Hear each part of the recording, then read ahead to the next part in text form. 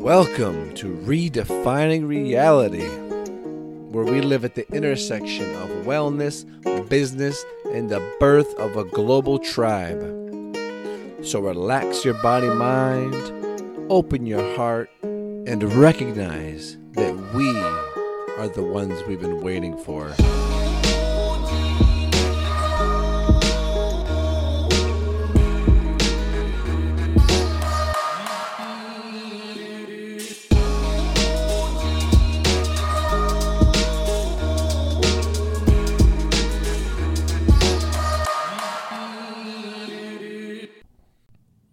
Welcome back, beautiful people, to another episode of the podcast. I am your host, Brian Hardy, here to guide you on our wellness journey, connecting nutrition, wellness, fitness, biohacking, health optimization, socializing, community, all kinds of good things. All kinds of good things. All these pillars of health and wellness. Wealth being part of that as well. All these things are important on our journey. I think you would agree. And that is why we explore them on this podcast. Okay, enough of me sounding like a silly person. Today is going to be a great one. And I'm going to skip our ads today. If you want to support the podcast, just go to the blog post of any of the podcasts that I put together. And there you will find products that I recommend, things that are mentioned, links that you can click to support, whether that's through Patreon or whether that is through an affiliate link. All of that is much appreciated and helps to keep this thing going. Okay. All that said, today's episode was with a good friend and a new friend, Roland Pinkowicz and Ayla Reed. And these two are essentially rolling out a new kind of health optimization paradigm in Canada. And it's very exciting stuff. Really, this is the future of preventative and, complementary and proactive medicine. Because long gone are the days where we need to grow old and slow down and get sick and have chronic disease and suffer through that nonsense. It is not something that has to happen.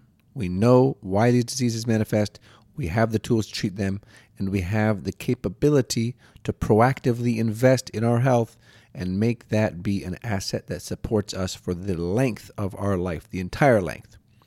That's what they're focused on. That's what I'm all about. That's why I love this paradigm. I loved sitting down with them and chatting with them. And it's very exciting stuff. Very, very exciting stuff. So I'm not going to belabor the point too much here. I'm going to kick you in to this episode. Everything that we talk about will be linked over at brianhardy.ca/homehope. HOMEHOPE. You'll understand why that is as you listen to this episode. In the meantime, take some notes, reach out, share this episode if it really impacts you and makes you think differently and makes you understand things differently and brings value to your life. Give it a share, give it a like, put it in your stories on social media. All of the things which are so supportive and appreciated. Truly appreciate those things. Okay, I'm going to play you out at the end of this podcast with a beautiful song by our man Rob Ricardo called Deep Connection, which is an amazing song that I never get tired of. And I will chat with you at the end of the episode. We've got some amazing folks here today, Roland and Ayla, and we are going to dive into many awesome things. So if you're watching this on the Facebook, go ahead and engage, ask questions. I can't guarantee we'll get to them because I can't see the screen, but perhaps we will. We'll pick them up in the field, Brian. Yeah, exactly. Would you like to optimize your brain, Brian? That is going. Ayla, would you like to optimize your brain? I would indeed. Oh, of course. Okay, ladies first. Okay. Manners. So tell us what we have here. So we have some blue cannatine troches, and for the average person, I'm going to assume they don't know the word troche. Yes. A troche is similar to a lozenge, but it's meant to bypass the salivary excretions of your mouth. So what you do is you take this and you put it up in your buccal cavity and you look like someone punched you in the lip. Okay. But that's okay. So you're putting it up there. This is a combination of 4. Speaking is ridiculous. I've never taken a full trochee and had a conversation, so I'm sorry for everyone out there. 4 brain boosting products. So there's caffeine, nicotine, methylene blue, and we have a little bit of CBD in here, just to take the edge off the stimulus. And what's going to happen slowly over the next 30 minutes is our teeth, tongues, and mouths are going to become progressively more blue, and it's going to be a huge distraction for everyone on camera. It's kind of hard to keep it. I know. You need like a really big upper lip cavity. But what this is going to help is these 3 ingredients are caffeine is a well-known brain booster, short-term performance enhancer. Nicotine helps to increase acetylcholine binding in the brain, so prefrontal cortex activity. We're talking focus, attention span, short-term memory, stuff of that nature. Methylene blue, which is actually kind of ironic because we're sitting next to a fish tank, is actually used to clean algae off of fish tanks in commercial spaces. But for people who have early cognitive decline, it can help offset the negative effects of brain mitochondrial dysfunction because it can donate electrons to the good old mitochondrial electron transport chain and upregulate ATP synthesis. And CBD is just nice and mellow. All of our aches and pains are going to melt away, and we're all going to be Gumby on the couch by the end of this. But Gumby with awesome brains. Yes. We're going to be solving quantum physics equations, but just motionless. Okay. That's awesome, right? It is. It is funny, too, because the first time I heard about methylene blue was in the context of Candida protocols. Yeah, and it is an antifungal. That's a good point. Okay. This is probably why it's good for the algae. Yes. Interesting. Okay, so we're going to let that do its thing and try to... Speak. Yep. And it's kind of hard to speak. It is. It tastes pretty good. I kind of got it wedged to the side there, so it's like pretty secure. Yeah. But it The phone agrees. does not taste bad. These are the early prototypes. So this flavor profile is not finalized. These are being currently produced in California for commercial retail purposes. For those who are interested, the website is called Troscriptions. Troche Prescription. They're physician formulated by our mentor, Dr. Ted Echecoso, who is the founder of Health Optimization. And you can sign up if you're interested because you can purchase these for nootropic use, short-term cognitive enhancement. The idea is to become limitless for about 3-4 hours. It's the closest thing to the drug in the movie Limitless that I still haven't seen, shockingly enough. It's a classic. I don't know. It's pretty good. So we're going to be limitless. Okay, well, we look forward to that. Everyone listening can benefit from that. Hopefully it'll be a little bit more clear and dialed in. And before we jump in, because I do want to talk about health optimization and sort of different branches of that and different focuses of yours and just really nerd out on brain and gut health and skin health and all these different things, wherever the muses take us. But before we jump into that, I'd love for each of you to just introduce yourselves a little bit, give us a bit of background, context for who you are and how you came to be doing this work. Okay. Who would you like to go first? Let's do ladies first. Okay. Well, actually, maybe we should start with Roland because I came into the picture after the true storyline. Should we start like the cool chronological story stuff? Sure. Okay. And for everyone listening, the show notes for everything we talk about, the transcriptions, health optimization, all that stuff will be at the blog brianhardy.ca/home hope. And you'll understand why those words in a minute. Okay. Roland, Take it away. take us away. Okay. So, I guess the story starts back pre-nutrition school where we met each other as students. My background was in competitive martial arts, and professionally I was involved in exercise mechanics, so I was always involved in health and wellness. And then one served the other, right? Being an athlete and a physical trainer, you can improve your own athletic performance. And it always led me to becoming more interested in health in general, right? Led me to, what do I eat? What supplements do I take? Stuff of that nature. So when my career path kind of hit a little bit of a bumpy road, someone suggested me to go back to school and become a nutritionist. Like, everyone asks you health questions anyways. And I went, that's a fucking great idea. Why didn't I think of that? I still remember where I was. So I enrolled at the school called the Institute of Holistic Nutrition, which is a wonderful connection among the three of us, and we'll explain why. And there it piqued my interest in the deep details of science and biochemistry. You know, that's where you and I had a bit of a commonality because of your background in school. And I graduated from IHN. Oh, we gotta... Keep going. Graduated from IHN. I wanted to do something a little bit more because I didn't want to work just simply with symptoms. I wanted to start studying a little bit more in depth and have some more objective ways of discovering what's going on with the client. So I started studying functional medicine and I started podcasting like you do. And then in the process of podcasting, I was connected with the gentleman who now mentors me. It's kind of a fast track. And this was in October 2016. I interviewed him when he was at the World Mitochondrial Conference in Berlin.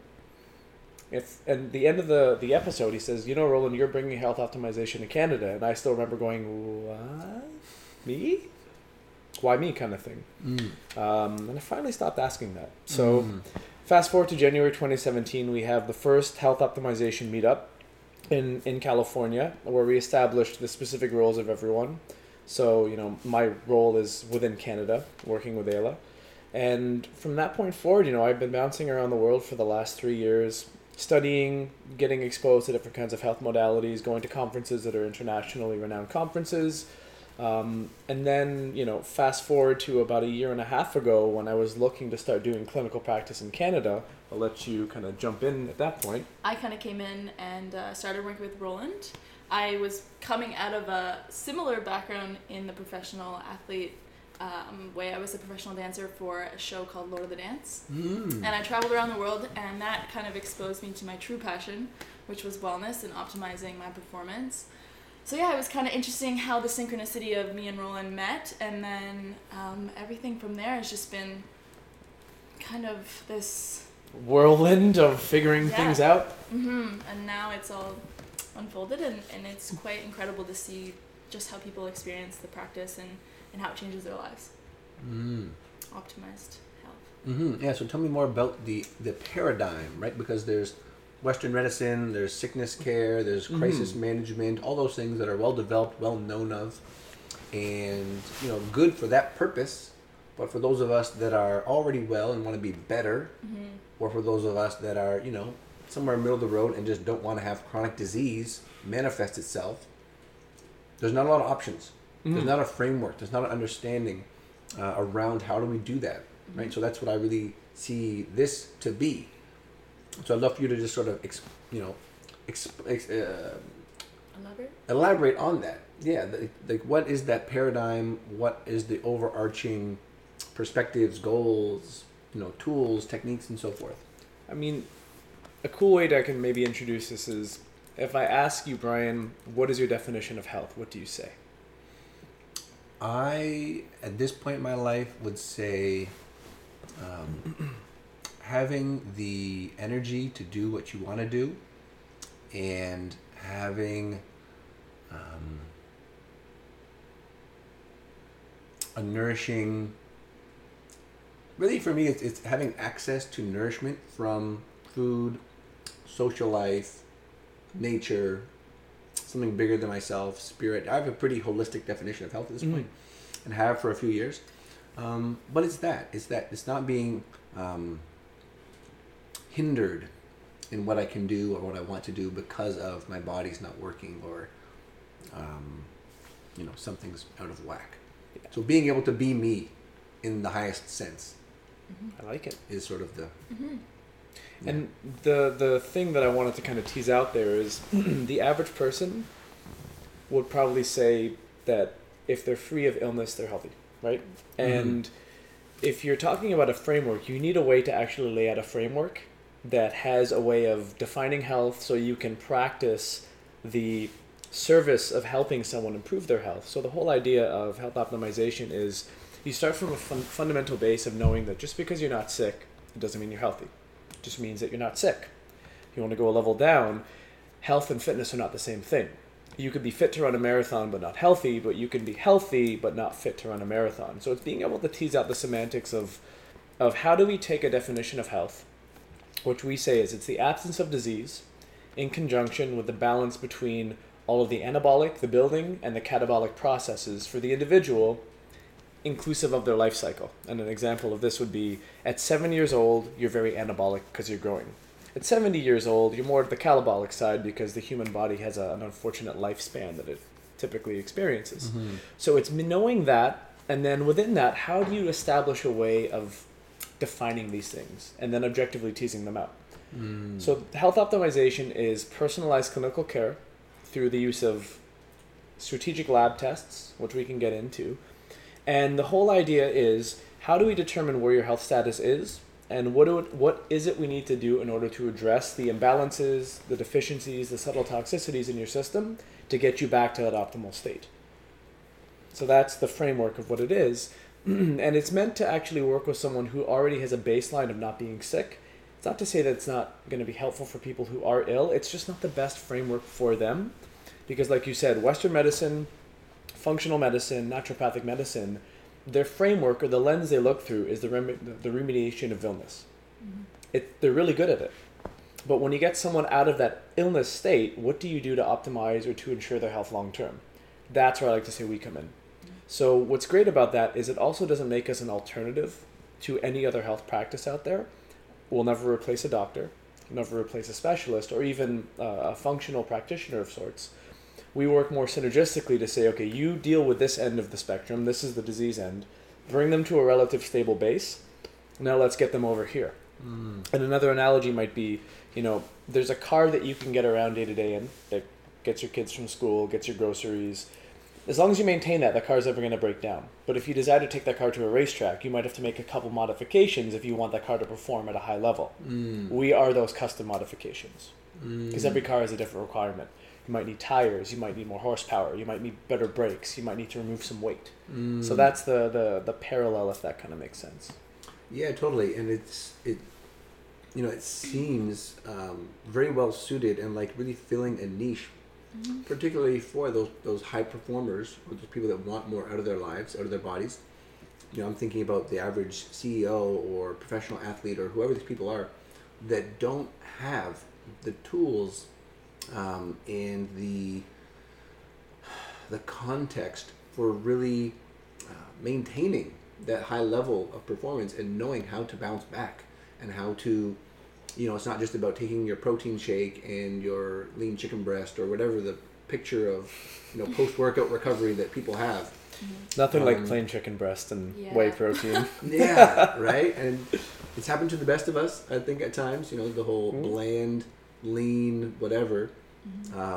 Just focusing on the macros and forgetting the whole other side of the deeper elements of nutrition as one piece of the puzzle. But then also having the lifestyle factors and being able, what I really like is being able to quantify it all, right? Because that's where it seems things are going. The whole quantified self movement and apifying everything, our sleep quality, our heart rate, our heart variability, all these different things that not only give us really good insights that most of us can't feel into. A lot of really in tune people and like Eastern focused people, they can just feel your pulse, like, oh, your kidneys are stressed or your liver's too hot or whatever it is, and like a Chinese medicine paradigm. But a lot of us in the West don't have that, right? We don't have that inbuilt sensory connection to our organs and to our different systems. So to be able to measure that, quantify it, show it, and then track that over time makes a lot of sense. And it also allows you to give yourself a framework of a baseline. We had a client who came in yesterday, Paul. So he's not got anything that's really wrong with him, but his mother has an undiagnosed autoimmune condition that she's on chemotherapeutic agents for. Dad's got early cognitive decline, and he basically sat in the office yesterday and said, I share genetics with these people. I don't want to do that. So besides the high performers, the pro athletes, the CEOs, it's for people who don't want to experience the unfortunate realities of when you leave something that's kind of insidious under the surface to manifest for 20 or 30 years.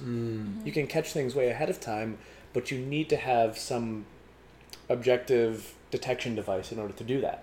So in a nutshell, it's the detection and correction of imbalances. Western medicine diagnoses and treats disease at the level of the organ. Health optimization medicine detects and corrects imbalances at the level of the metabolome because we use metabolites. We're looking at the function of the basic cell. And like you said, for those who want to quantify everything, unless you have someone who can make sense of those numbers, someone who has an ability to understand with an expertise of what all that stuff means, a lot of it is self-quantification just for the fun of it. And if that's someone's goal, that's great. But if you're wishing to have an outcome, a desired effect of that, then using something a little bit more strategic is probably where you should start. And sometimes people, they do lab tests and it's eye-opening to say, oh, wow, I'm actually healthy. And that break from going, oh, you're creating some things, you're holding on to this ideal in your head that's thinking you're actually more ill than you are, or you're maybe holding on to things that you're a healthy individual, you just need to move these things a little bit more in the needle of optimal. And that shift in going, I'm healthy, actually helps you with your psychology of it and supports you in that. As opposed to what's more commonly experienced, or that I see, and you guys probably see, when people do very basic lab testing with a traditional medical doctor, and as long as they're not in the disease range, they get the stamp of approval. Right. I just got my test. Oh, I'm totally healthy. Right. And you can tell by looking at them something's not right. Right. But that's the old way. Right. That's the old paradigm. It's just so funny that you say that, because I think for a lot of us, particularly health conscious folks, it's so easy to fall into that trap of like orthorexia kind of thinking, right? Of like, this is toxic, can't have any of that, gluten's gonna kill me, and like all these things. Yeah. When really, if you've covered the bases and you have a strong foundation, you probably are doing quite well. It's about balance, right? This is the whole philosophy, is to create balance inside and balance internally, balance in your life, through friends, work, and play, and it's just kind of the key to optimal health, really. I love it. And so you guys are rolling that out in Canada. Tomorrow, it sounds like, is the official sort of launch day. It's actually cool timing. So tomorrow is the official first day of using the full health optimization panel. We have been using a modified adapted version that was not inclusive of blood analyses.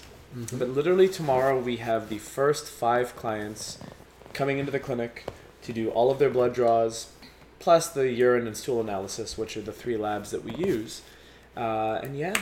September 2019, we place our stake in the ground to say health optimization is now available in Canada. Wow. Congratulations. Thank you very much. I love that the timing of this worked out so perfectly.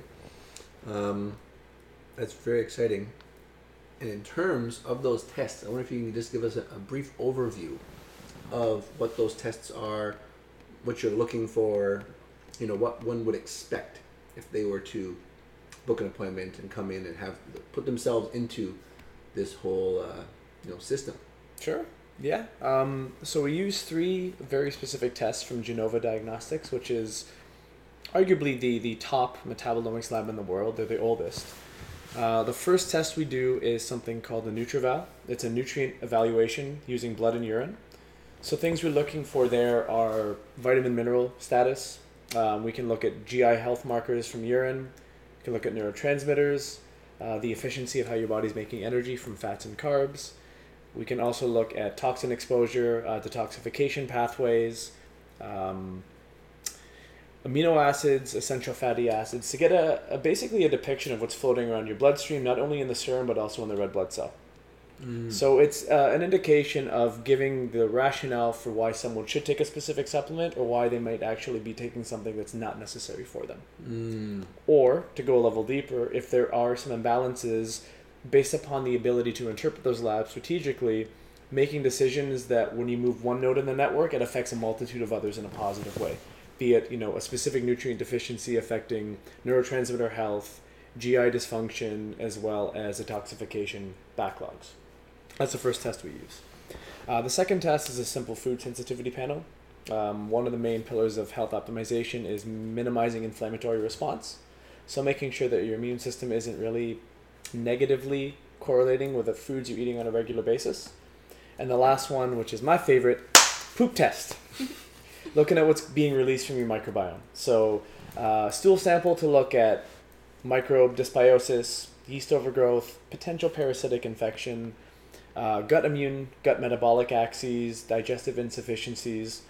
And what we do when we get all those tests is we do an analysis of each test. And then from there we kind of correlate the ways the tests connect, and we give someone personal, I want to use this word, but analysis, prescription of where they are from a health perspective and what it is they need to do to minimize any future imbalances that will crop up as a result of what we see on the test. Okay. And then, so in terms of that, I guess recommendations are coming down to sort of food, supplement, lifestyle, Holistic right? package, yes. Yeah, really trying to. All the inputs you can optimize, really. Some of the inputs you put in your body, you can affect, how your house is. You can affect what, your external, what you're using on yourself. You can do supplementation internally. You can do, infrared lights. You can do all these kind of taking biohacking things. There's kind of this personalized protocol that's going to just take every single way you can optimize and just doing it all. Right? And then is that rolled out over a series of appointments, or is this like they get like a comprehensive sort of package and they sort of are following that for a while? Is there like an ongoing coaching aspect to it? What's the sort of... All of the above. I mean, we have a lot of clients who have unique lifestyles. Mm-hmm. I mean, there's two kinds of clients that come in. There's ones who can establish a regular baseline where they can follow everything you suggest. Mm-hmm. And there's the clients that you have to follow their lifestyles. Travel, professional sports, whatever. So there is a unique element, just as there's a personalized element to the process of lab testing, there's a personalization to what that client does need, which is why it is not, it's not an inexpensive service for that reason. But at the same time, there is a baseline structure where we gather information, we get that started as a client file, the client goes to do their labs, the report comes back, we do the analysis. After the analysis, we take the client through their labs. Once they agree upon everything, we start their first protocol. 3 to 6 months is where we do the initial implementation. At the 6-month mark, we suggest a retest to see, okay, well, what kind of progress have we made? And then the idea is to do this long term. Just as you have someone who maintains your car, someone who's handyman in your house, we're the people who maintain your health long term. So once a year, you dedicate some time and some resources to yourself, get your labs run, see what's going on with yourself, because health is a dynamic thing. Mm-hmm. And then from there, it allows us to personalize what we need to do to keep you in that optimal state moving forwards. Love Yes, diet, as Ayla said, all the inputs, so lifestyle, exercise, sleep, everything can be touched upon. And it really is back to, what is a client after, what are they looking to do, and how much of our expertise they're actually looking for. Yeah, because that's the thing I see, particularly with those kinds of people, and ideally for most of us, we have a bit of a team, like a health team, right? You might have a body worker you get massage from, you might have a acupuncturist who keeps your meridians flowing, then you got people like yourselves that do the nutrition and the testing and all that fun stuff. So it's a very, what I see, it's a foundational piece, right? If you're going to have some place that you really, like you said, invest your time and your energy and your money in your own well-being, seems to be, a good place to start, certainly. Okay, so that gives us an idea of sort of the overarching view and perspective that you guys are operating with. We'd love to now dive into and what we were chatting about before, and why we have these trophies. How's everyone feeling, by the way? Burlettes. I'm still trying to manage the speaking aspect without having this thing fly out of my face. It's starting to shrink, though, so it's getting easier. Yeah, I think mine's found a nice home up there. There you go. Your teeth aren't blue at all. I can't tell that you've taken one. I believed you for a second. Yeah, I was like, there's no way. You should look into the camera, Brian, and smile at everyone who's we'll watching. take a picture. We'll take a picture We of will. all of our blue Okay. mouths. Good deal. And it'll be glorious, and we'll make it go viral, and Be the cover photo. Blue is the new smart. blue is the new smart. Or you did something really naughty with a Smurf. Or, as we were saying before, we're awakening our inner avatar. Yes. Starts Like with the that. mouth. Starts with And the then the mouth, body paint comes. and then the body paint. Yeah, exactly. But so we've already gotten some goodness for our brains. And we were talking about, what do we want to dive into? What do we want to focus on as we sit here? And some of the topics that came up were brain health, gut health, skin health. And so, just kicking off with brain health, like what's in your thinking, your perspective, what are things that you're really interested in these days? Maybe things that you think more people need to pay attention to when it comes to brain health and brain optimization. It's an interesting question. Things that people need to pay attention to. You did mention something earlier about having an inner awareness of what's going on. Like, how do you feel? What do you need? How are things performing? If you do not feel that your brain is on point, or there is a fluctuation to the sense of performance and abilities that you might have cognitively, then it probably does necessitate some diving into what's going on with your health. Because any organ, like, nothing is separate. Everything affects everything in the body. So the health of one organ is likely a manifestation or an extension of the health of your total being. So if we're talking brain health, perspective is the most important thing anytime we're looking at something in the body. You can't optimize brain function without establishing a baseline of health. Bringing it back to health optimization, the brain is made up of neuronal connections, right? Nerve synapses, neurotransmitters jumping across a gap and then inducing a function.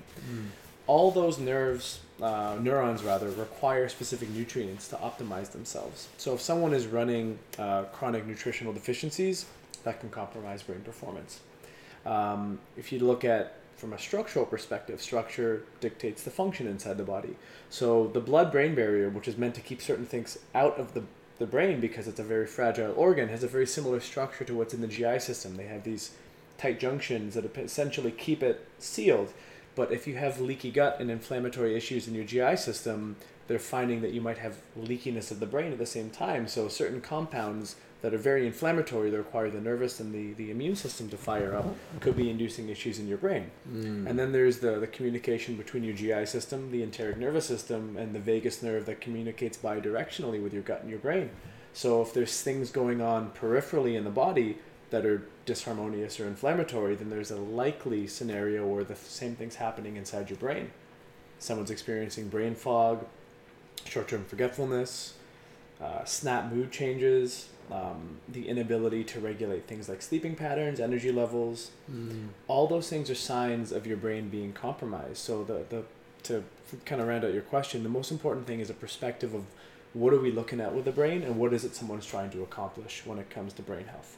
And it's so funny that, for people to draw that connection, it's very often that if we're experiencing, physical gut distress or bloating or gassiness, it's pretty closely linked that your brain's just not going to feel so sharp, right? We've all felt it before, right? I've had periods in my life where it's like, why can't I remember anything? You're kind of fighting for a word that the word, but you can't actually put the piece together.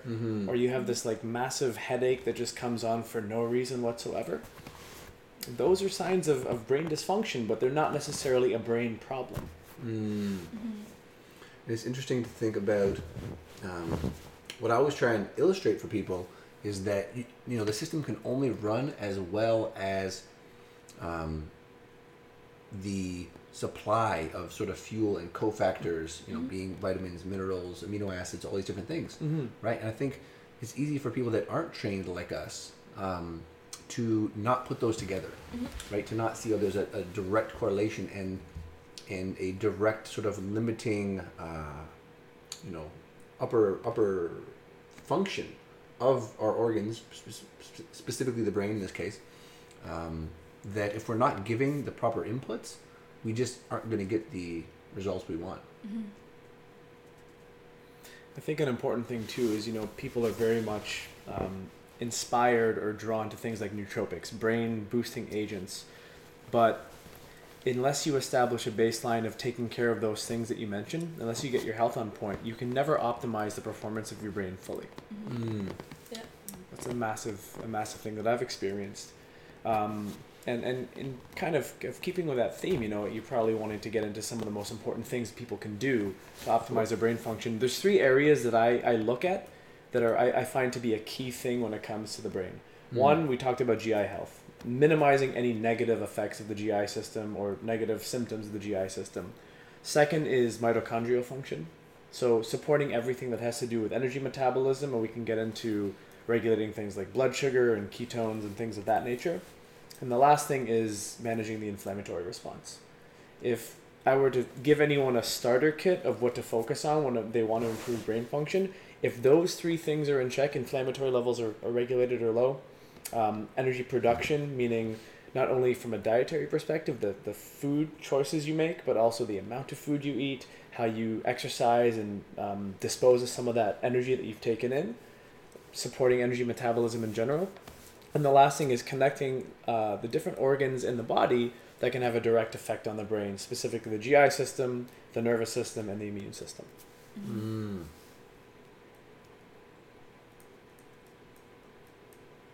Yeah, it's I love the adage. I forget who said it, but the best nootropic is a good night's sleep. So true. And yeah, it's like start with the foundation. Yeah. Mm-hmm. Right, start with the foundation. It's so easy to get caught up in the sexy, Enhance my brain. yeah, whatever the fanciest technology or supplement or those great things that we all love and use and appreciate. Like you said, you're not gonna patch a leaking boat with some fancy nootropics. Like it'll keep you going. Mm-hmm. It'll improve your function in some capacity, but until you address those root causal level areas, you're kind of grasping at straws. So it's really important. I always love reminding people of that, especially because I use and share about my fair share of nootropics and things, and appreciate them, and I've caught myself in the past of like times where I'm consistently getting like 6 hours of sleep or less, and I'm trying to train and I'm trying to run my business and I'm trying to do all these things and just not feeling great at all, and then going to these crutches, reaching for these crutches, and then having to catch myself and be like, dude, you are so not living what you're preaching in this moment. And then re-humbling myself and recommitting and reorganizing and letting go of the distractions and just getting back to basics, which I think is sort of a continual process as we continue to refine and improve. Human nature seems to be, especially in our busy, chaotic world, seems to be that we drift away from those essential foundational things that we know work, and we just kind of forget about them. Yeah, those natural elements balance us. They make a busy mind calm again, and then we start to see things. And I had a kind of an experience at what you just described. My first ever stool test that I ran on myself before I practiced. I went to a practitioner, and same thing. Something changed in my brain. I just never experienced brain fog before. It was while I was touring, and I had this little this little thought of, oh, I wonder if I have a parasite. And I did my first test, and I was like, yeah, 3 parasites. Completely, after doing the first protocol, my brain shifted back into this, what I thought my brain was optimally functioning before I got these infections, to after going, wow, this is actually how my brain's supposed to feel. And the speed at which things would connect, and it was just kind of so different to experience it, and it's such an experiential process, really, the whole practice. And that's a wonderful perspective. It's like taking what you said, people reaching for nootropics, and I mean, cool, bulletproof coffee in the morning, let's raise ketone levels, let's increase neuronal function and energy production in the brain. Those are kind of like the icing on the cake. Those are that's like piping happy birthday on the top of a cake, right? You can still eat the cake without the necessary happy birthday, whatever your name is, but it's a nice addition. But those things are meant to be short term. Another context is, if you push the brain too hard, the brain needs time to recover, like Odelo just said about balance. So if you start from a perspective of optimizing your health first, which is typically those basic inputs, sleep in a dark room, cool air temperature at night is optimal for sleep, things of that nature. It's not sexy, but it works. Your environment should have a nice balance of things that are going to help keep the air clean, decent light frequencies, fresh air coming in. Your diet should be something that optimizes your nutritional status, supports healthy metabolic function, doesn't raise inflammatory response. Exercise is great because it can increase things like BDNF, which can increase learning capacity. Meditation is great because it increases, the part of the brain that can actually harness short-term memory and convert them to long-term memory. It doesn't activate, the fight or flight nervous system, which decreases short-term memory. So you do all those things first. And then if you want to quantify that, you can test yourself and get some more deeper detail. And then if you want to optimize brain function, it's picking something like a nootropic, knowing what it is that thing does. Are you going to raise dopamine levels? Are you going to raise acetylcholine levels?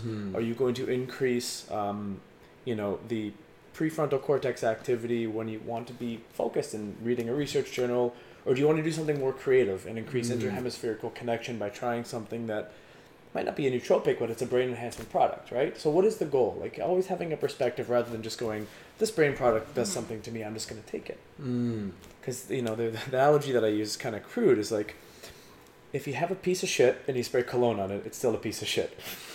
Clean the surface first, make the air smell good, then you're not actually trying to cover something up. If that analogy works. I don't know.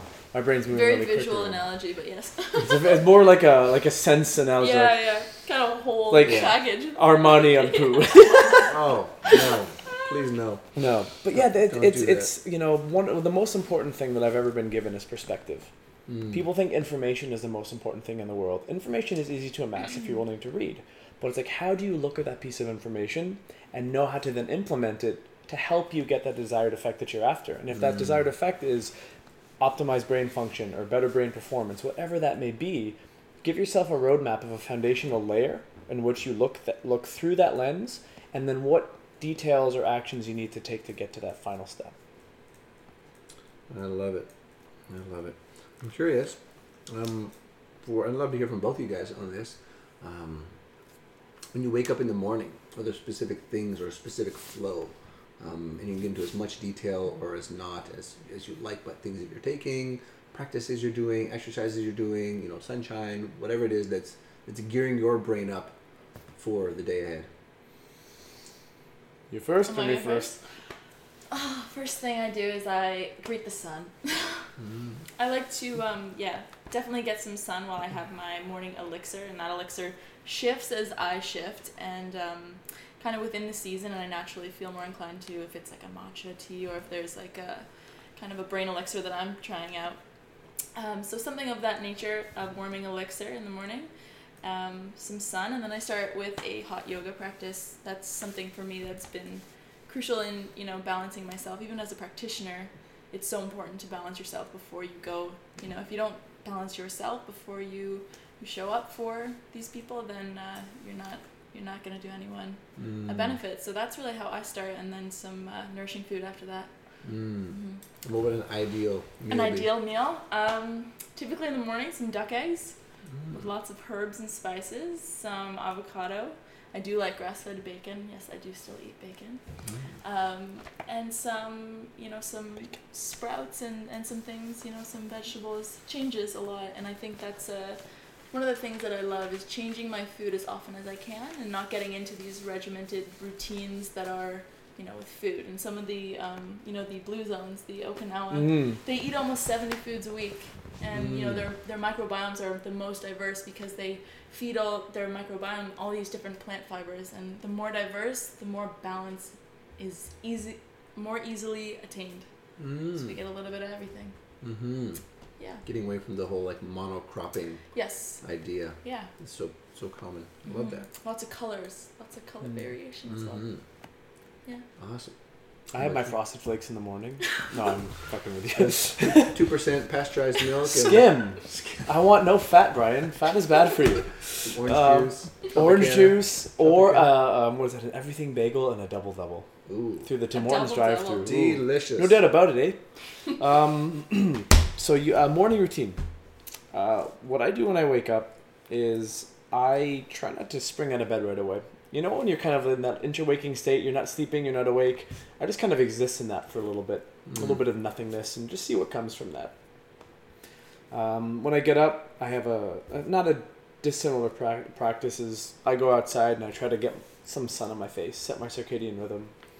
And I am a man of one ritual, is that the world does not matter until I make my coffee in the morning, because that's just something that I love. Organic coffee. Double espresso or pour over style, whatever. And then from there it's kind of a similar thing. If it's nice weather, if it's sunny, I like going for a morning walk just to get a little bit of motion. One thing that I suggest to clients, especially if they do some kind of fasting implementation or if they want to increase metabolic flexibility, is if you do like a fasted low-key walk. That's actually really metabolically healthy for you, because it helps you a couple things. When you wake up, your cortisol levels are high because light cycles induce a rise of cortisol, because it's get up and get out of the bed, get energetic, do whatever it is you need to do during the day. So people sometimes take that to the extreme and they do like fasted morning cardio intervals and all that kind of stuff. I think that's a really fast way to burn out your adrenal glands. Mm-hmm. So if there's the desire to do so, it's either a morning walk in the sun after a coffee with no calories, or if I want to keep my glucose levels low throughout the morning, I will have some kind of bulletproof coffee. And then once I'm back from that, I'll make same kind of food. Lots of different color fibers, healthy fats, proteins, minimize carbs in the morning, and I just feel my brain so much better. As is my glycemic control, because I can go like 5 to 7 hours without food. Sometimes I actually do that and forget to eat like a second meal for a while. But that's a sign in my mind of being metabolically healthy, not being so tied to having to regulate blood sugar. And then from there, it's whatever the day takes me. I just kind of anchor myself in the morning and have a variable structure throughout the rest of the day. Wonderful. Wonderful. I like that you brought that point up about a fast way to burn out your adrenals, because I think a lot of people are doing that these days, you know, because it's very vogue, intermittent fasting and high intensity training and all these different things. And this obsession that our culture has with being lean and ripped and that being like, you know, the pinnacle of your existence or whatever. It's mental illness is really what it is. Way. You know what's kind of an interesting perspective? If you're really healthy, it's hard to get fat. Think about that. Like, if your body's metabolically healthy, storing excessive body fat is not easy. Like, for me to, and this don't want to sound narcissistic, for me to get fat, I have to put in a lot of work and just binge on junk food all the time and lie on the couch. But I've worked at the ability to actually increase, you know, metabolic flexibility. I've tried cyclic ketogenic dieting, intermittent fasting, all these things. And you're right. There's a very double-edged sword with exercise, high-intensity stuff, be it CrossFit, fasting for less, or the short eating windows, more exercise. It precipitates a negative outcome for your body because you're always in a stress state. It's always sympathetic. Very rarely do we tap into parasympathetic activities anymore. So, you know, the morning walk or the morning yoga session, that's a much better idea because your body's not always having to prepare itself for battle. And then once you're in a calm state, you give yourself a nutritious meal like the duck eggs, the fibrous stuff, the avocado, you're able to digest it better. You're able to absorb those nutrients better. And it sets the regularity of the input for like the vibration of health. To do more of the health vibration things, and then the manifestation is that. And then fighting body fat, fighting the inability to build muscle mass, that stuff just kind of goes away because your body's in a state where it can do whatever you want it to do. Yeah, it will respond with a healthy response to whatever stresses you choose to put yourself under, rather than barely surviving the onslaught of stress and then trying to put more stress on top of that. And then chasing the loop, it goes back around. And you negatively look at yourself, oh my God, I have to punish myself, all these fucked up behaviors. Yeah, it's insane. It's really insane. And the fact that there's, you know, massive industries around perpetuating these things just makes us have to be that much more on point and sort of questioning of, why am I doing this? You know, what's the goal Native here? hunter-gatherers would think the fact that we go to a gym is fucking stupid because day-to-day activities would be what they use to maintain their fitness. Like, you go to a place just to pick things up and put them down again. Not saying exercise is bad.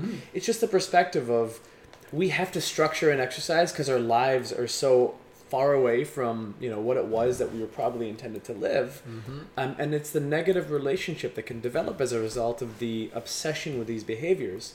Whereas most people could take care of a lot of their ailments or their unattained goals by actually just changing their focus of perspective and how they look at these things. At least as I see it and feel it. Well, it's like all change, I think, starts in the mind. It starts with a perspective shift. Because until that happens, you're kind of just blindly going around, you know, hoping for the best. Or following some guru's advice. Thinking that you need to be like them, or because this worked for them, it's going to work for you, which is completely backwards if you look at, you know, individuality and uniqueness of the person. And that's why we do health optimization. Shameless plug. Totally. This is why we're here, and this is why we're, you know, ushering in this new way that is more person centric, right? Individual centric. Be with the individual, help them, and then empower them to know how to help themselves. Exactly. That's exactly it. Is there anything else in terms of the brain that you want to just like throw out there before moving on? Any myths? Are there any myths that you hear that like really, you know, rub you the wrong way? Any myths? Anything coming to you? When it comes to brain health.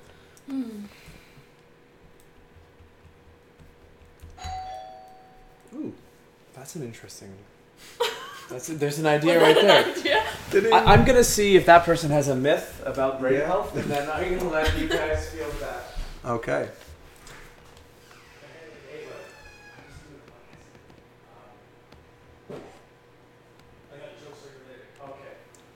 Thank you very much. Hang with us there, people. Actually, this is a good opportunity. You know what the irony is? I just got something to protect my brain as a racing helmet. So. Oh, wow. Okay. That's funny. That is funny. Let's see if there are any questions. I'm just gonna pull through here. I don't think so. No, that's all right. If you do have questions and you're watching this, either in real time or after the fact, by all means, pop into the comments and we'll do our best to hop in and engage or shed some light or offer some perspective.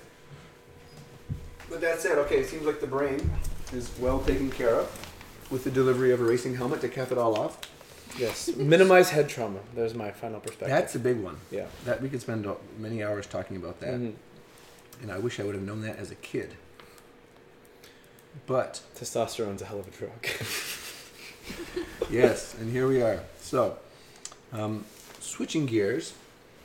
Do you want to touch on gut first, and then we'll get into sort of the skin and beauty side of things, or should we hop over? I'm cool with whatever you want to do.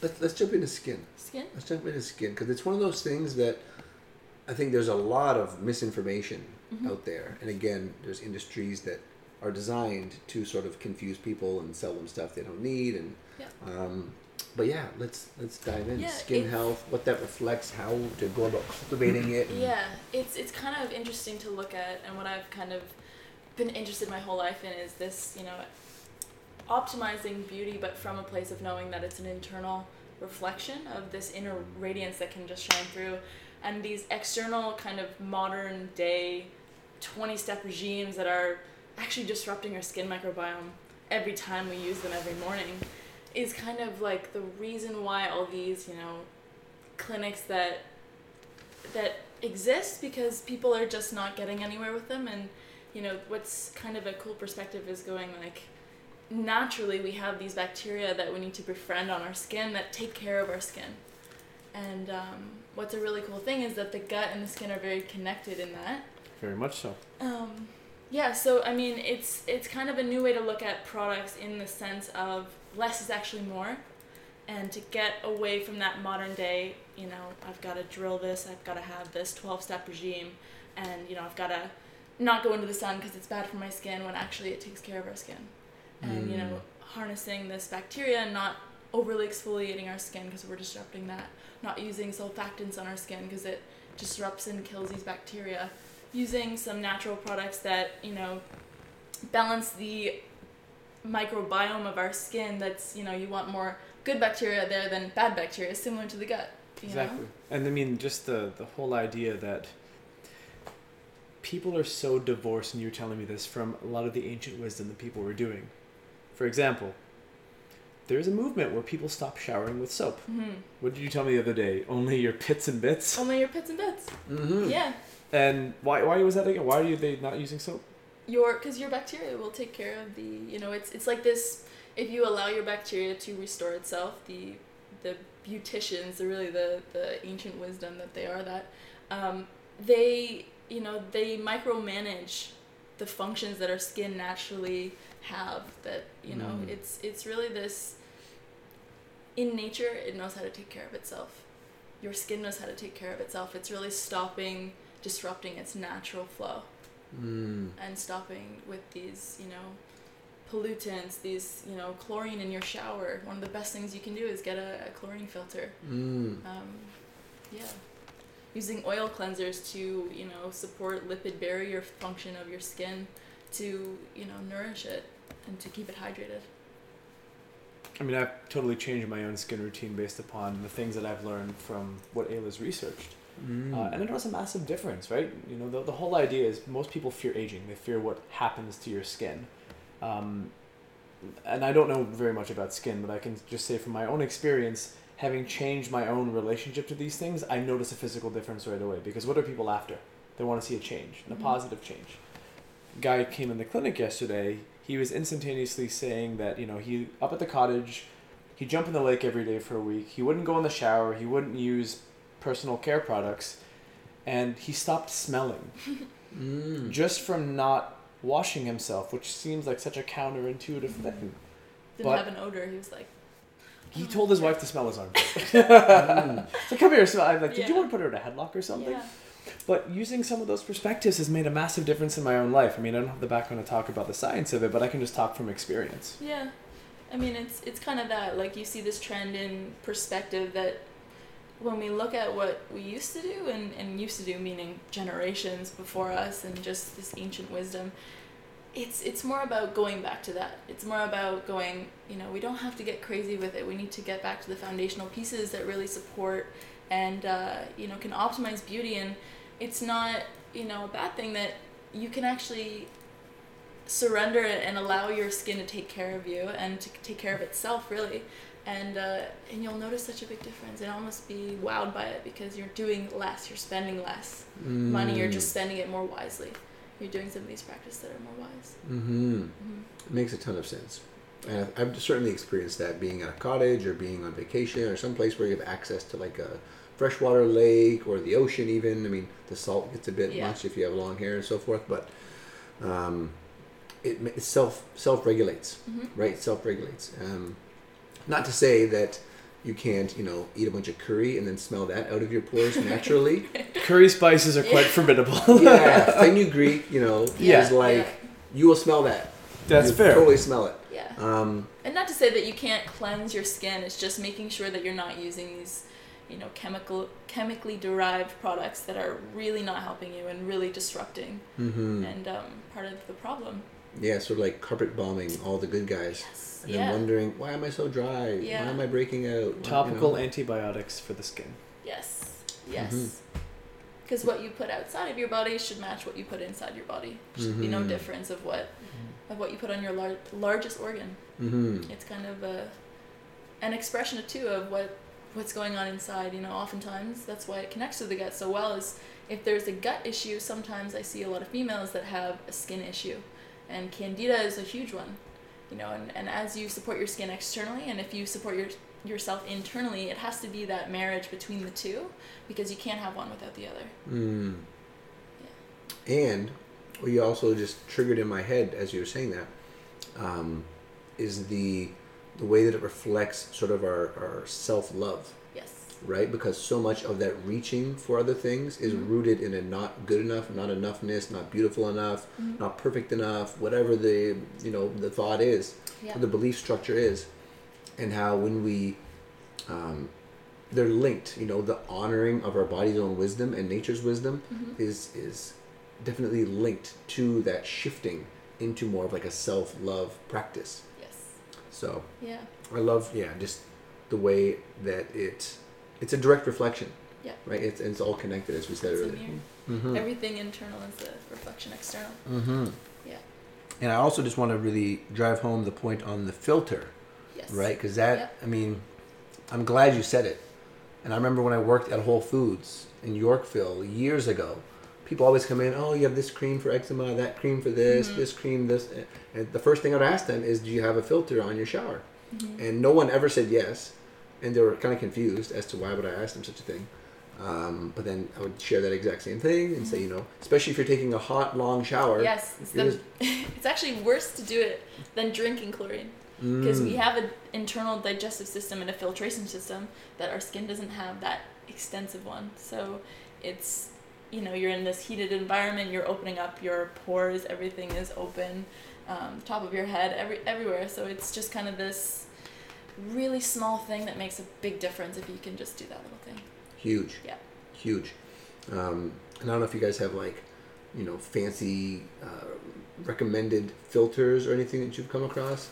I know. One is Centivia, I think it is. That's the one I generally use. It just Okay. screws onto your shower. Easy to get. Very easy to affordable. get. They're Yeah. like, what, $45 Yeah, at Healthy Planet or Nature's Very- Emporium or some health food store. Very worthwhile. There's also a bath filter that they have that you put on so all the water runs through it like a little bag, and you can put it in the water. I think it helps to absorb some of the chlorine. And that's important too, because if you're going to be soaking Yes. in a whole tub of that stuff, Yeah. Think about a child too, who's Oh my they're God. in that development process. We usually bath a baby. Yeah. yeah. These things get overlooked Mm-hmm. that are very, very foundational pieces. Totally. I'd also love to touch a little bit on, and I don't know how much practice or information you guys have around it, but using different kinds of light, right? And looking at Funny that you ask that. Yeah. it is the photoreceptors and how our skin is taking in that information, Mhm. and how we can use those different kinds of light for specific purposes. I wonder if there's anything that helps out. Specifically with skin is the red light at 660 nanometers. That's something that's very, very beneficial. And what were you saying the other day about the light? Oh, well, I mean, one of the most important perspectives when it comes to light is also like there is light in isolation. Like she said, the 660 is one of the best for helping with collagen synthesis and collagen. regeneration. Yeah. So the wavelength determines how much energy the light frequency carries, but there's also knowing how light frequencies are working together, interacting in our system. For example, if we put sunscreen on our skin, we block ultraviolet B from interacting with the sulfated cholesterol on our skin surface. So we block vitamin D synthesis, which is very, very detrimental to us in Canada because probably in about 2 weeks we're not going to make any more vitamin D from the sun. So that's the first thing. But the other thing too is you talk about light and energy being information for the body to take in. When you go outside in the sun, you feel the heat from the sun, which is the infrared. And infrared penetrates the tissues quite deep. So what it ends up doing is it actually brings blood to surface. It causes vasodilation so that you can actually capture the ultraviolet light, which can only penetrate very, very shallowly in your blood. So you can irradiate your blood, which is not only antimicrobial, but it actually can help increase energy production. I mean, we are beings of light. We emit infrared. So there is using, certain light frequencies. Like there's an infrared sauna here, and I use that for helping with detoxification. But I can't see that light. I can feel that light. Ayla's mentioning you can use 660 nanometers to help stimulate collagen production, so the skin becomes more firm, less fine lines, wrinkles, and aging. Yeah. And then there are other light frequencies. I don't mean some of them are antimicrobial. I have UV filters here on my air filtration systems because it also UVC is very antimicrobial to the air around.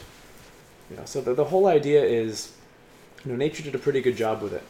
Get out in the sun, sunbathe for a few minutes a day. Between 10 a.m. and 2 p.m. That's when you should go for a 10, 15-minute walk, or go in your backyard if there's no one around, strip naked, and just worship the sun for a bit. And then if you do want to have a more strategic thing, it's about measuring the wavelength, figuring out what your goal or your desires are for that light frequency, and then knowing how to dose it. Because light in itself is a drug. We can measure it, we can feel it, but going overboard, like I have a UV lamp here, and I use a UVB lamp in the winter, I burned myself with it because I thought more was better. More is more. Yeah. Context. Yes. Yeah, for people listening, they may have seen or may not have seen the myriad of red light devices that are out there now.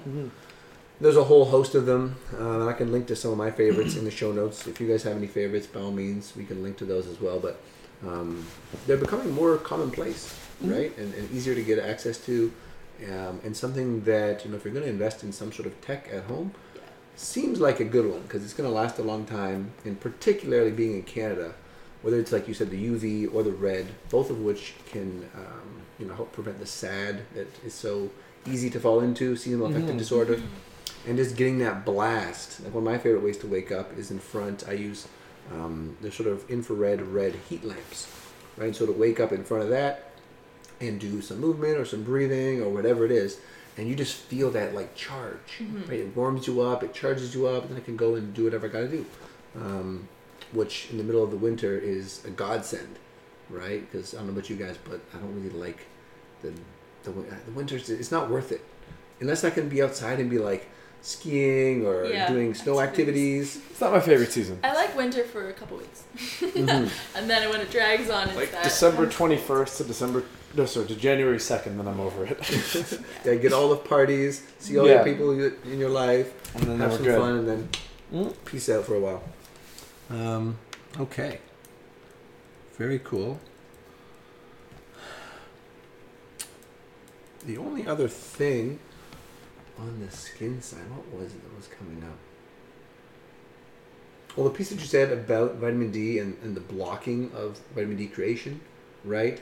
And that the best sunscreen is just a physical barrier, and keeping that chemical crap off, right? And then I just want to re-emphasize that point about that there should be no difference between what we eat and what we put on our skin, Yeah. right? So if you wouldn't eat it, don't put on your skin is like a great rule for people to test when they're looking in the store or trying to figure out what to use. And Definitely, yeah. I mean, it's kind of a foreign concept to some, and I mean, I come from a background that is that, filled with these cosmetics that are very dirty. And there's a couple apps, really good apps that you can see. I think it's called Think Dirty, and you can basically look up all the products you're using. You can scan it, and then it'll show you just how dirty or clean these products are, which is really useful. And it was such an eye-opening thing to do because, I mean, things that we had to use as dancers are just, you don't even want to look at anymore. So the concept of, I'm not going to put anything on top of my skin that I wouldn't put inside my body is one that really transforms your skin, and it's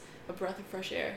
And it's very nourishing. But yeah, there's a couple really good lines that are completely edible and organic. I love Wildcraft. It's a local company from Toronto. And Living Libations. She's an incredible lady, Nadine Artemis. So some of those are really, really great to start to shift your skin routines to more of that natural, edible cosmetics. yeah, and for anyone listening that wants to dive deeper into the skin stuff, Nadine Artemis did a bunch of really awesome shows with Daniel Vitalis on the Rewild Yourself podcast that I highly, highly recommend checking out. And her latest book, I think, Renegade Beauty, Yes. is like an encyclopedia Yes. for all things Incredible. natural skin and beauty health. So definitely, if you want to dive into more, check those out. We've covered a lot. We've covered a lot of territory here. I think we're coming up on, let's just check, just over an hour. Okay. Gut stuff. We touched on some gut stuff. We did. And it integrated with the brain stuff. We haven't talked about poo enough for my liking. Yeah, I would like to, though, talk a little bit about probiotics. There's been a lot of mixed opinions on probiotics. Are half the products on the market doing anything? Is a question I think is worth asking. I see spore-based probiotics rising in popularity. Yes. Would love to sort of get your guys' opinion on that or experience with that, both clinically, personally. Are they worth it? If they are, what are the best ones to go for? That is an interesting question. I mean, the whole idea of probiotics is you're trying to seed the microbiome with specific species of bacteria, right?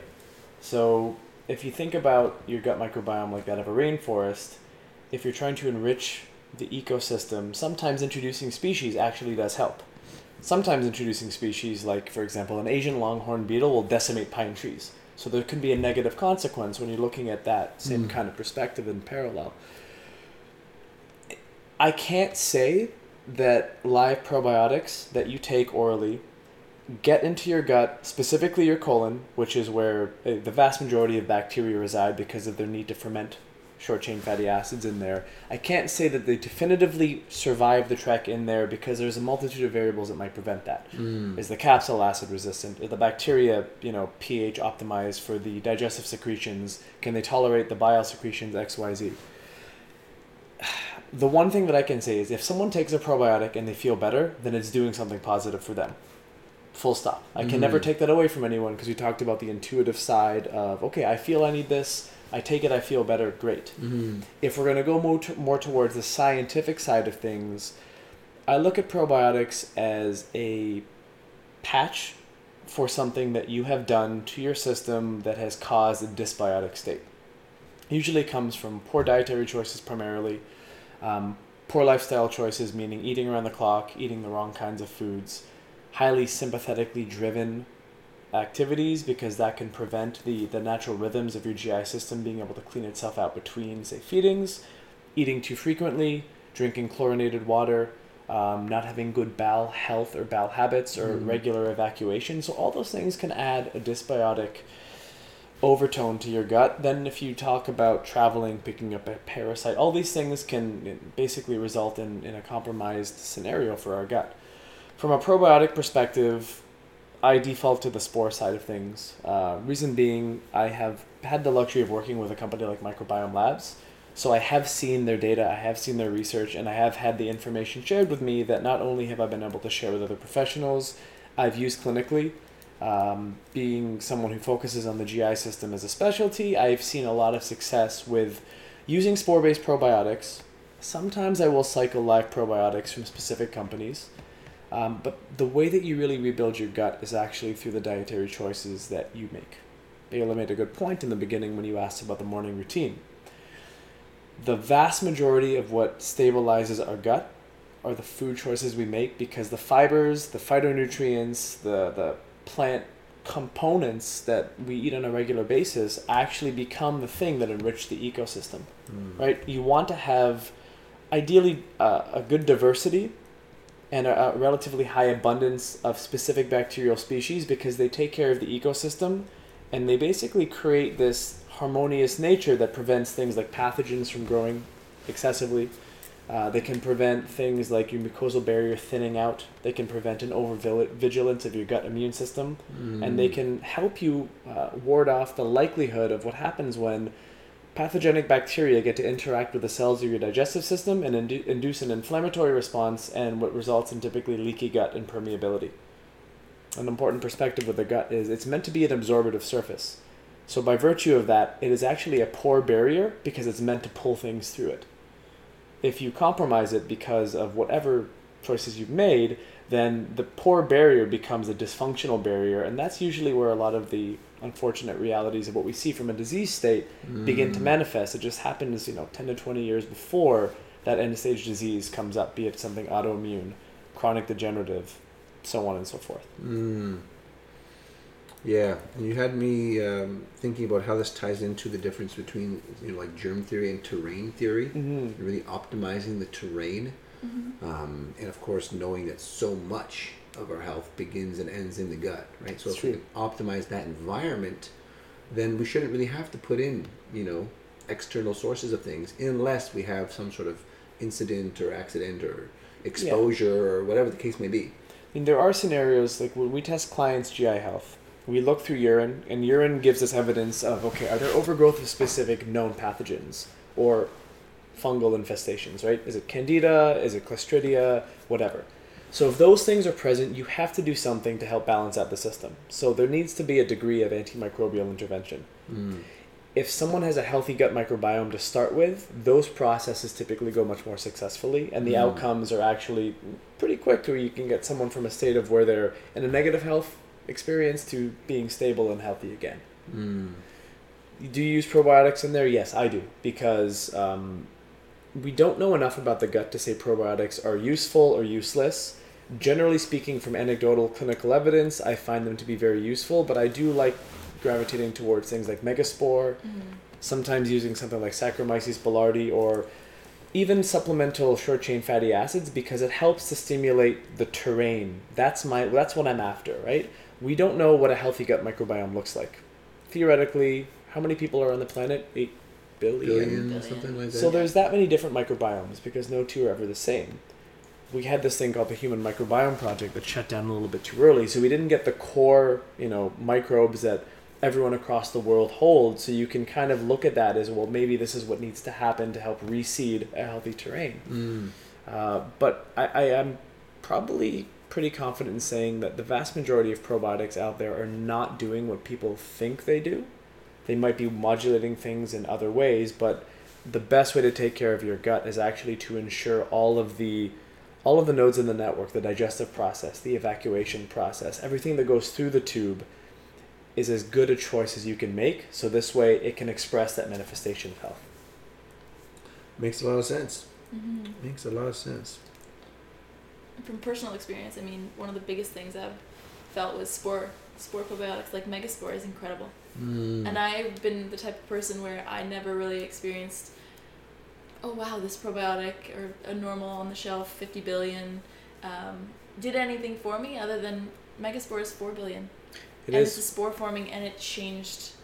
It helped me so much. So it's quite an interesting perspective what you just said there.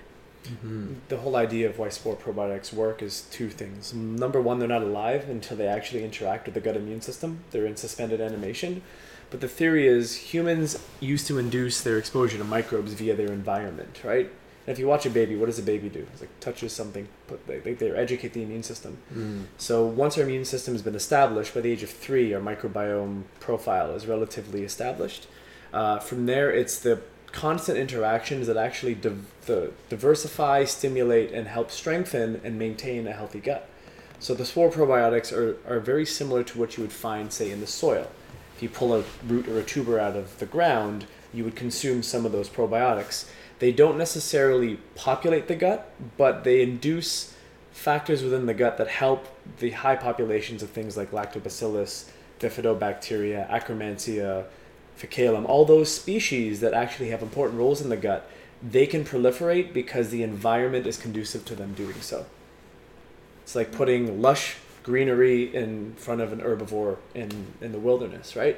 That's going to make them go there so that the carnivores have a source of food as well, and the ecosystem or the life cycle maintains itself. That's why everyone should have a dog. Yes. Dogs bring in bacteria. And they enrich your own skin and gut microbiome. Yes. I mean, there's a theme to everything we've been talking about. Is like, if you look at everything in perspective, the skin in isolation has a cycle in which, in and of itself, can maintain the skin in isolation. But that also correlates to the body as a whole in terms of the health of that is contingent upon the health of the rest of the system. The gut, same kind of perspective. The brain, same kind of perspective. If you establish the baseline of health of the body via what Ayla said is the sum of the input signals, then the output is going to be that of health. The output is going to be that of wellness, performance, whatever you want it to be. But it's knowing that the body in its infinite wisdom only knows that of how to maintain health. It's the decisions, the experiences, and the things we expose ourselves to that cause that state of dis-ease. And when we do that frequently enough, the body can only compensate for so long before something comes back up. It's like if we have chronic digestive issues, heartburn, bloating, you can only take so much Zantac, or you can only take so many laxatives before that stops patching up the gap that you're actually not listening to.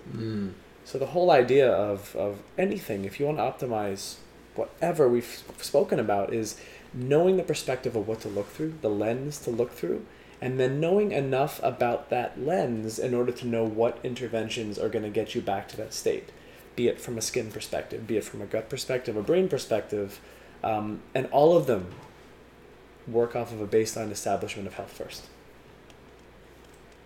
Very well said.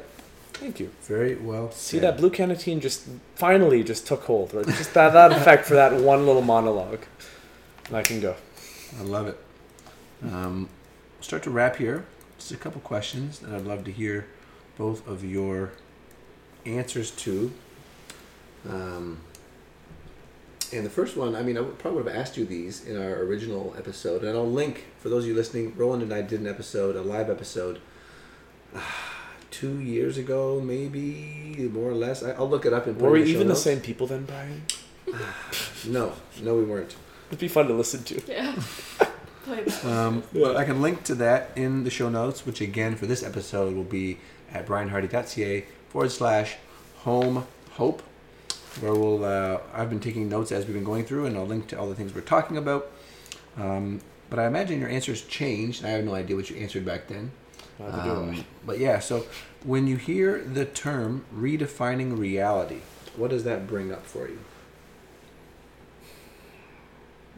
I've had this perspective thing indoctrinated in me. It's like there's this book I read quite often. It's called Illusions, Adventures of a Reluctant Messiah. And the setup is there's a Messiah, and he's actually from Fort Wayne, Indiana. He's a mechanic who quits being a mechanic, becomes a Messiah, and quits because people just want to see miracles and no one cares about what he has to say. So there's this thing called the Messiah's Handbook. And the first lesson is perspective, use it or lose it. So when you ask me that question, I ask, whose reality? Right? Everything is inside of us, is our own reality. What we think to be real is real. So when you're redefining reality is like, what lens do you want to look through? What role do you want to play? And what do you want to experience out of your life? You know, that's an important thing to establish that. And my hope for all people who are trying to redefine their own reality is they're able to determine what it is they want to experience in this world, and they have enough of a courageous motivation in them to actually go for it. So redefining reality is, you know, open up, take off the blinders of what you've been told of life, question things that you think may not be something that you sit with, and just define what you want to experience as your own reality. And your own definition is all that really matters. That's my perspective of redefining reality. Okay. Yeah. Awesome. Ayla? I like that. That's nice. I'd say it's similar to that, but I mean, to me, redefining reality is like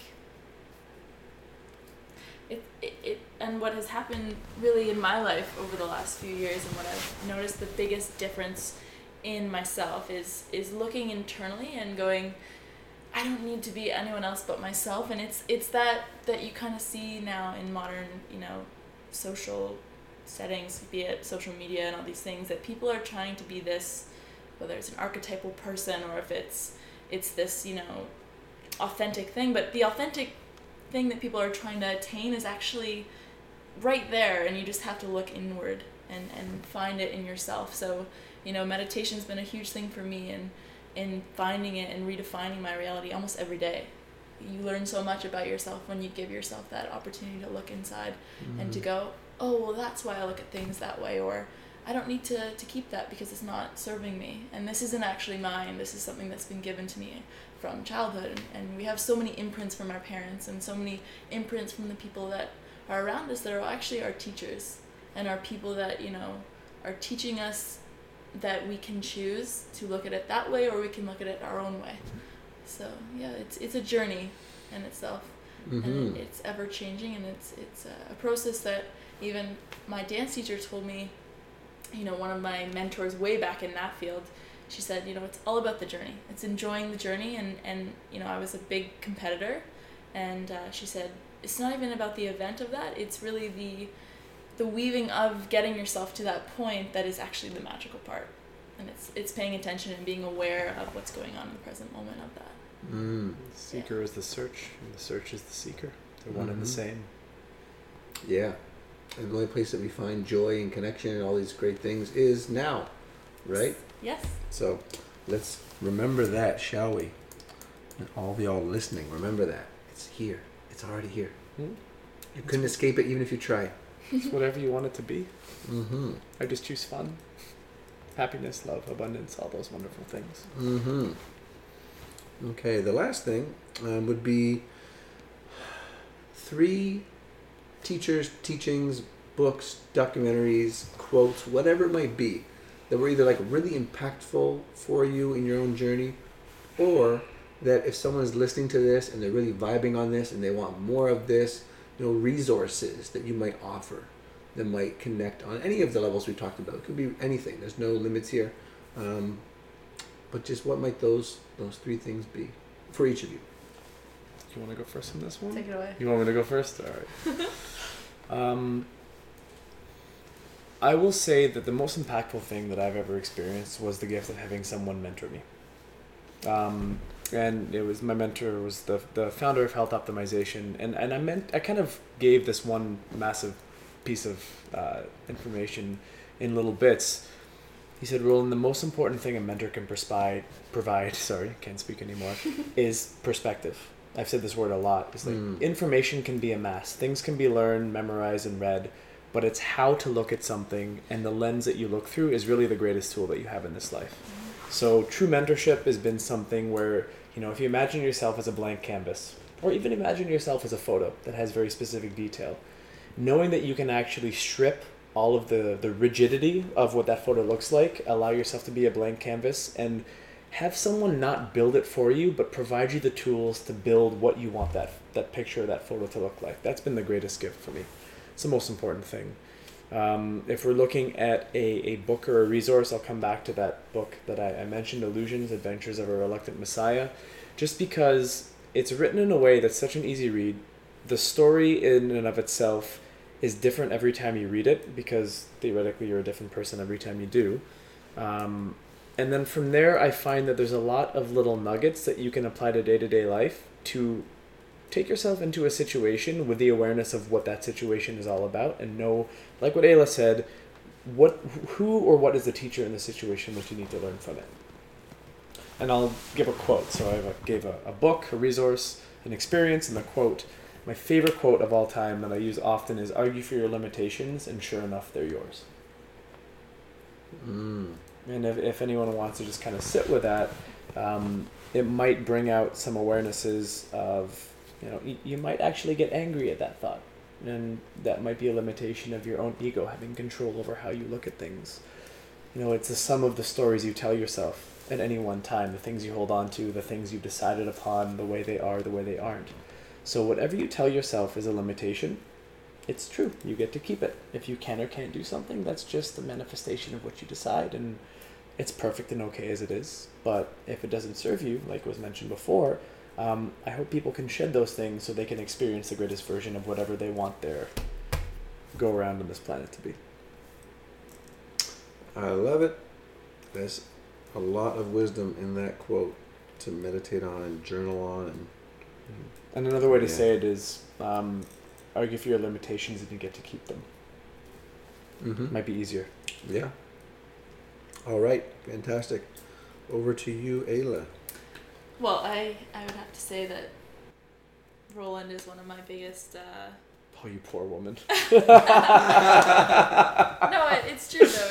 It's that you've shared with me, and from Dr. Ted Achikoso as well.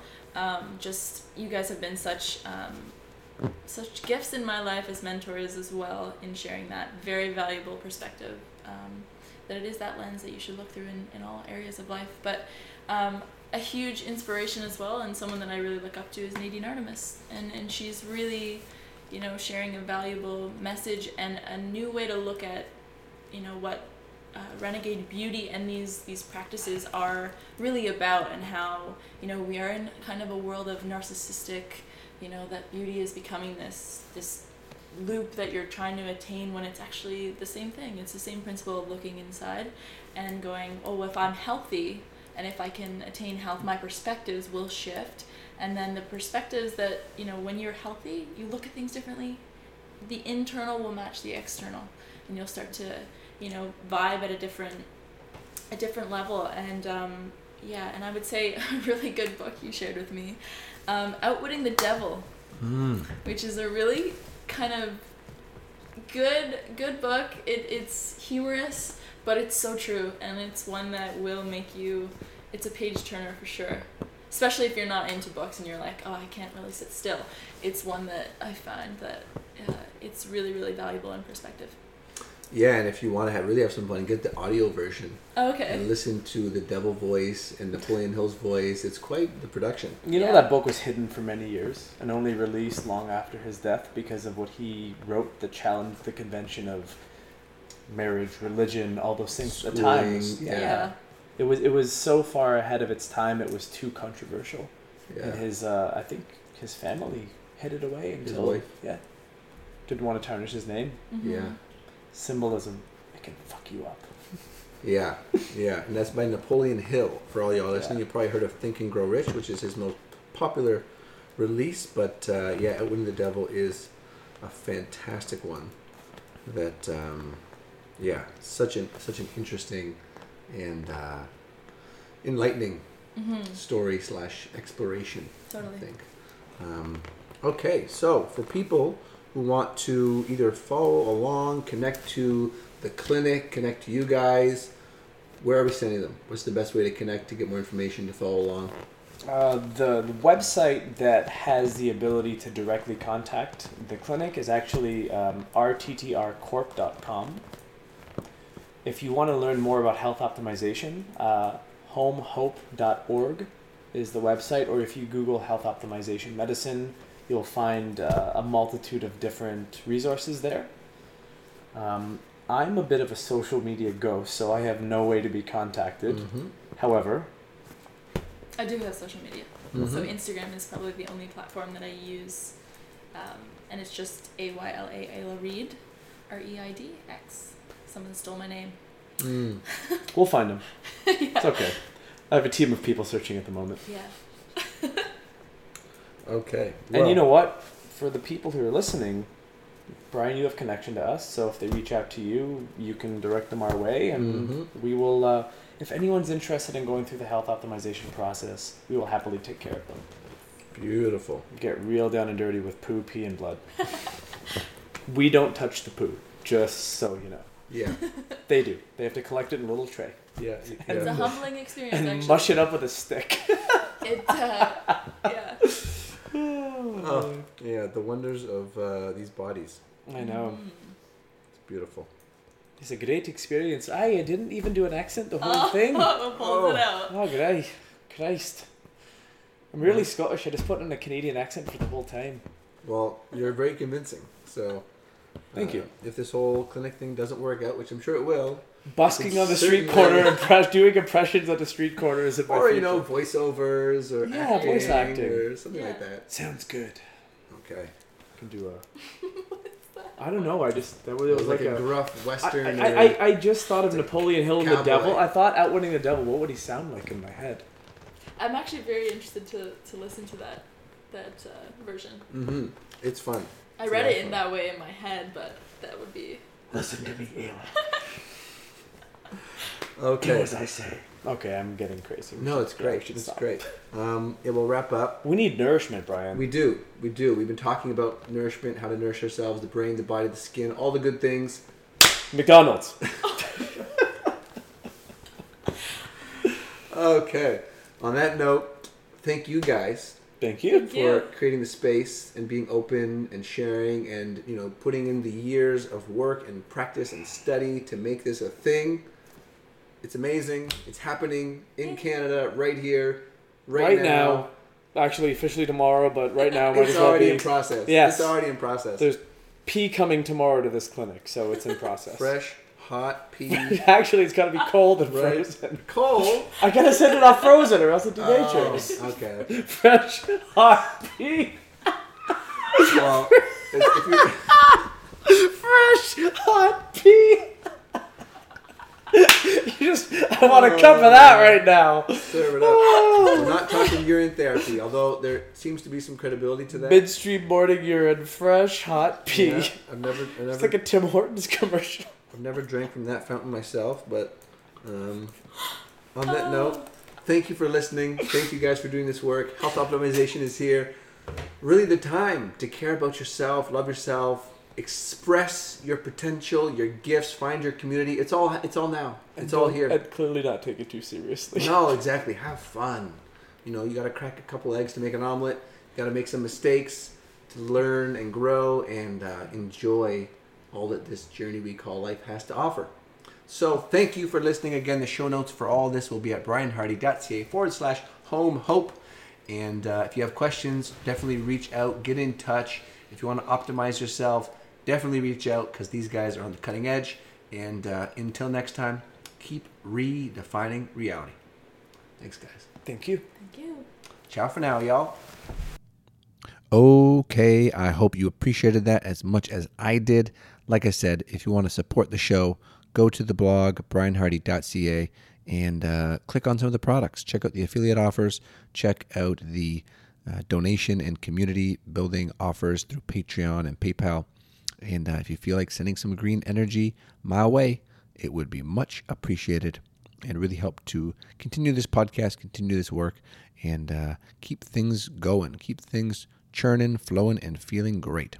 Okay, be well, take care, and as always, if you've got personal health challenges, if your gut is not right, if your brain and your energy are not right, if you're struggling, you're suffering, do yourself a favor, reach out, get connected, and I will set up a time to chat with you completely free, and we'll figure out what's going on and see what I can do to support you. Okay. Much love and be well.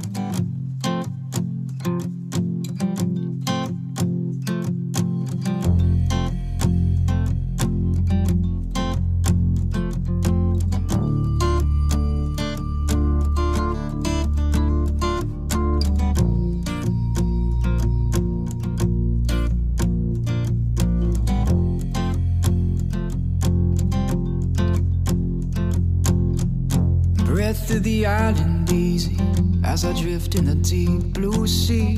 Head high now above the surface, taking in that beauty. While the sun is shining, this is all I need. I root down to the ocean bottom, but I can feel that heat at the core of Pachamama, birthing all we see, creating land above with a fire underneath. But I've been looking for a deep connection, and here that's what I found. This island shares her lessons on sacred ground. Let go and open up, deep connections all around.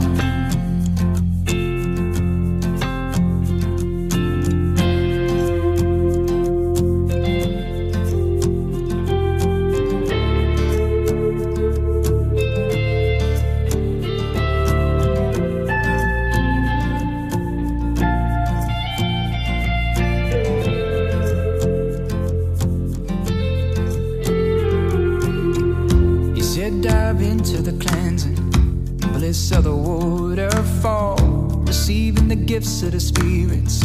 Can you hear their song, singing of a love for the land and the mighty sea?